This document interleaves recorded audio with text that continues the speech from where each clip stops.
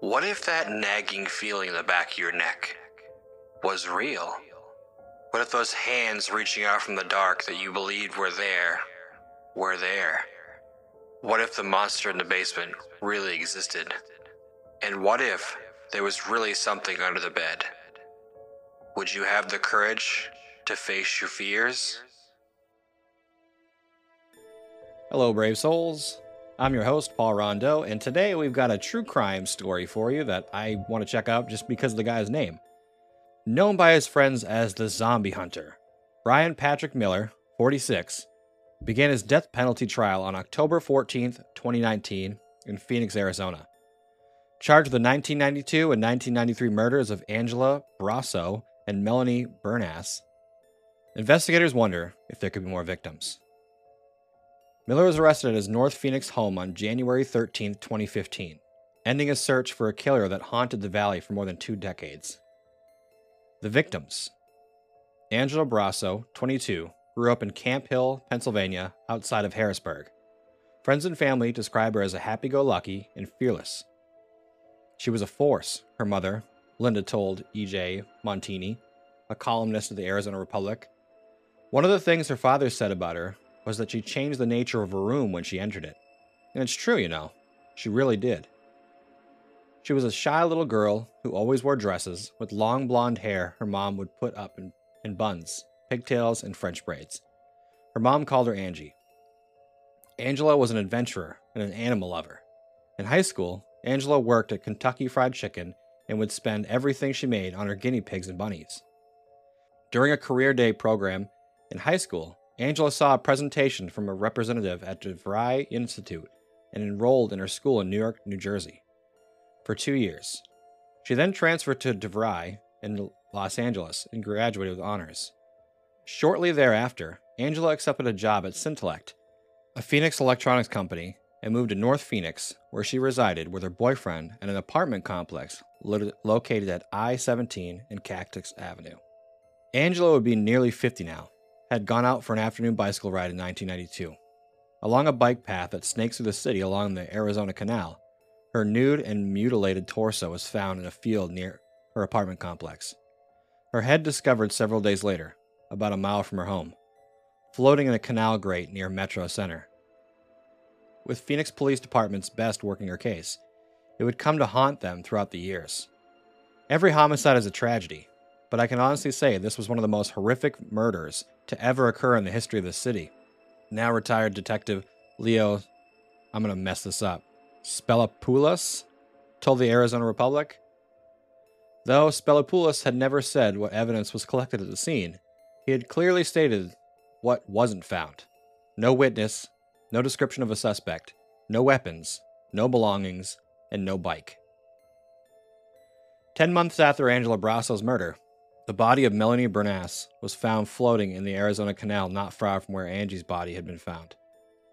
Melanie was a junior at Acadia High School and described as the girl next door, with dreams of becoming a doctor. She was an achiever who had visits with Pepperdine University and the University of California, Berkeley, scheduled just weeks after her death. Her friend Daphne Marcus told the Arizona Republic that she grew up just up the street from Melanie, would ride bikes, have sleepovers, and jump on Melanie's trampoline growing up. Melanie was found near I-17 in Dunlap on September 21st, 1993. She had been stabbed several times. A turquoise bodysuit lay nearby. Her mountain bike missing to this day. Police later linked the 2 murders. To snare the perpetrator, police entered the DNA profile collected at the scene into the Federal Bureau of Investigation's Combined DNA Index system, otherwise known as CODIS, and waited. Police followed hundreds of tips over the years, even placing street signs along the path where the bodies were found. Local reporters worked for years on stories to remind the public the murders were still unsolved. Police revisited the case over and over throughout the years, accumulating enough files to justify its own cabinet. Police enlisted the help of the, I don't even know how to say this, VIDOC, V-I-D-O-C-Q Society, as an organization consisting of forensic experts who dedicate their time to solving cold cases to develop a profile of the man who would likely be their killer. Analyzing the cases, VIDOC predicted the man would still be living in the general area of the murders and would have committed precursor crimes. a man who possibly acted out fantasies and set fires. Vidocq detectives also said it was possible police had crossed paths with the individual earlier in the investigation. When police circumnavigated the case files, they found Miller, who, as a juvenile, had been arrested in the stabbing of a woman at Paradise Valley Mall in 1990, a precursor event that supported Vidocq's predictions. Miller told police he had stabbed the woman because she reminded him of his mother. Throughout the years, Miller had avoided detection by police because of his DNA profile had not been entered into CODIS, the national DNA database that cross-references DNA samples from crime scenes with convicted felons. Phoenix Police Sergeant Trent Crump said Miller had been interviewed when the murders occurred, but there was no physical evidence tying him to the case. In the weeks before the arrest, police had been surveilling Miller and, using a ruse, collected his DNA. Crump would not say what kind of ruse was used, but admitted that it was relatively simple to obtaining DNA from its items being discarded. So the big question is, who is Brian Patrick Miller? Brian Patrick Miller is described as quiet by his landlady, but went on to say he wasn't a good tenant and rarely paid his rent on time. She explained the reason she didn't kick him out was because of her affection for Miller's 15-year-old daughter, Sarah. Other renters described him as shy and not quite normal young man who was dressed in cosplay, who drove an old decommissioned police car with lights on top and prominent sticker on the trunk reading Zombie Hunter. Miller marketed himself as the Zombie Hunter on Facebook and other social media platforms, offering to make appearances at zombie walks and comic book stores. Miller's Facebook photographs feature the macabre and reflect a wide range of hobbies to include the fantasy, subculture, steampunk, and Comic-Con. On another public website called DeviantArt, artists can upload their work and share it with the public. Like Facebook, fans of the art site would like the photographs. Miller chose some of the most frightening images consisting of women who were decapitated or horrifically mutilated. Miller lived with his daughter Sarah and was a member of the Mennonite Church. Ironically, Mennonites are nonviolent and tend to oppose violence in war. Court records indicate Miller had petitioned for full custody of his daughter in 2008, claiming Sarah was suffering from health problems living with her mother, who Miller claimed was homeless and unemployed. So what happened during the arrest? So on January 14th, 2015, over 25 years after the gruesome murders of Melody Bernass and Angela Barrasso, police arrested Miller, 42 at the time, as a suspect after getting a DNA match using genealogy software. Oh my God, he got snatched up by what the hell is it called? Ancestry.com or whatever. That sucks. According to court documents, Miller denied involvement in the murders, but had no explanation of how his DNA matched the profile found on the victims. Miller told police that he lived near the bike path and admitted to frequently biking the path. Police say they are not ruling out the potential that Miller could be connected to other Valley murders. Crump said Miller had moved to Hawaii and Washington prior to returning to Phoenix. Phoenix investigators are continuing to work with other state agencies, analyzing unsolved murders for any connections. Crump told the Arizona Republic that it would be very unusual if Barrasso was Miller's first victim and Bernass was his last. When police made the arrest at Miller's home on 9th Street and Mountain View Road, one could see officers carrying out numerous boxes of items and even a bicycle.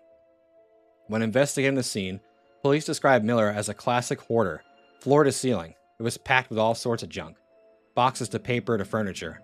I can't even tell you what was in there, said Crump.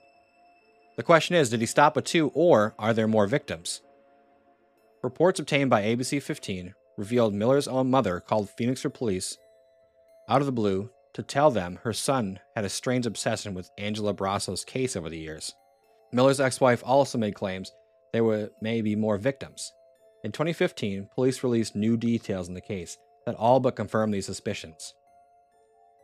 So a person they think that might have been killed also was a woman named Brandy Myers. Brandy Myers, 13, vanished on May 26, 1992, while knocking on neighborhood doors raising money for her school's book club.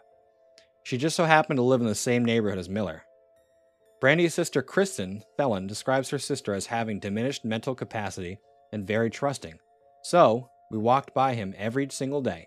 We had no idea we were living by this monster, said Thelen. He lived 3 blocks from my house and 1 block from our school. Police now believe Miller's house was the last door Brandy knocked on. I will tell you that he was a very strong investigative lead in the investigation. said Crump. In fact, Phoenix police filed a first-degree murder charge against Miller in the disappearance of Brandy. However, the county attorney declined prosecution, stating that there was no likelihood of conviction. Miller's ex-wife Amy's interviews with police revealed that Miller had confessed to Brandy's murder decades ago, saying he grabbed her and dragged her into the house. Amy told Crime Watch Daily, "At the time, I truly believed he was just making up the story." Thelen recalls the day Brandy disappeared. "I was supposed to go with her," said Thelen. "He pulled her into the house, killed her, dismembered her, and threw her body out in the trash," said Thelen. Thelen is calling for Miller to confess to the crime. Brandy's body has never been found, and Phoenix police say the investigation is ongoing. Another possible victim is Adrian Salinas. On June 15, 2013, Adrian Salinas, 19, was walking to a local gas station to get a cab. Somewhere between her apartment and the station, only a quarter-mile away, she vanished. Adrian was living in Tempe, Arizona, and attending community college. Her friends talk about her smile and how she was soft-spoken, describing her as one of the sweetest and nicest people they ever met.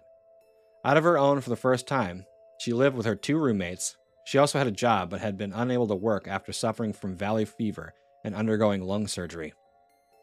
The night she disappeared, Adrian had left a party that she was attending with several friends. That evening, police received a 911 dispatch call reporting a car driving erratically on First Street and had just hit a curb and had 2 flat tires. The vehicle plate matched Adrian's vehicle. Adrian had abandoned her car just a few blocks from her apartment. She sent a text to her boyfriend at 4:43 a.m. that she was coming over. 10 minutes later, she called for a cab. By 5:07 a.m., she either turned off her phone or it went dead, and so did her trail. On August 6th, Adrian's body was found in a wash in Apache Junction near the Superstition Mountains, 30 miles away from where she had last seen. There had been a storm with 6 feet of rushing water going through a wash. When the water receded, her remains were found. DNA confirmed it was Adrian, but in the medical examiner report, it doesn't mention her head or hands, stating the remains were mummified, mostly just bones. Many questioned if she had been decapitated. After learning about Adrian's condition, Keen Azaria went to Tempe police and suggested they look at her friend, Brian Patrick Miller.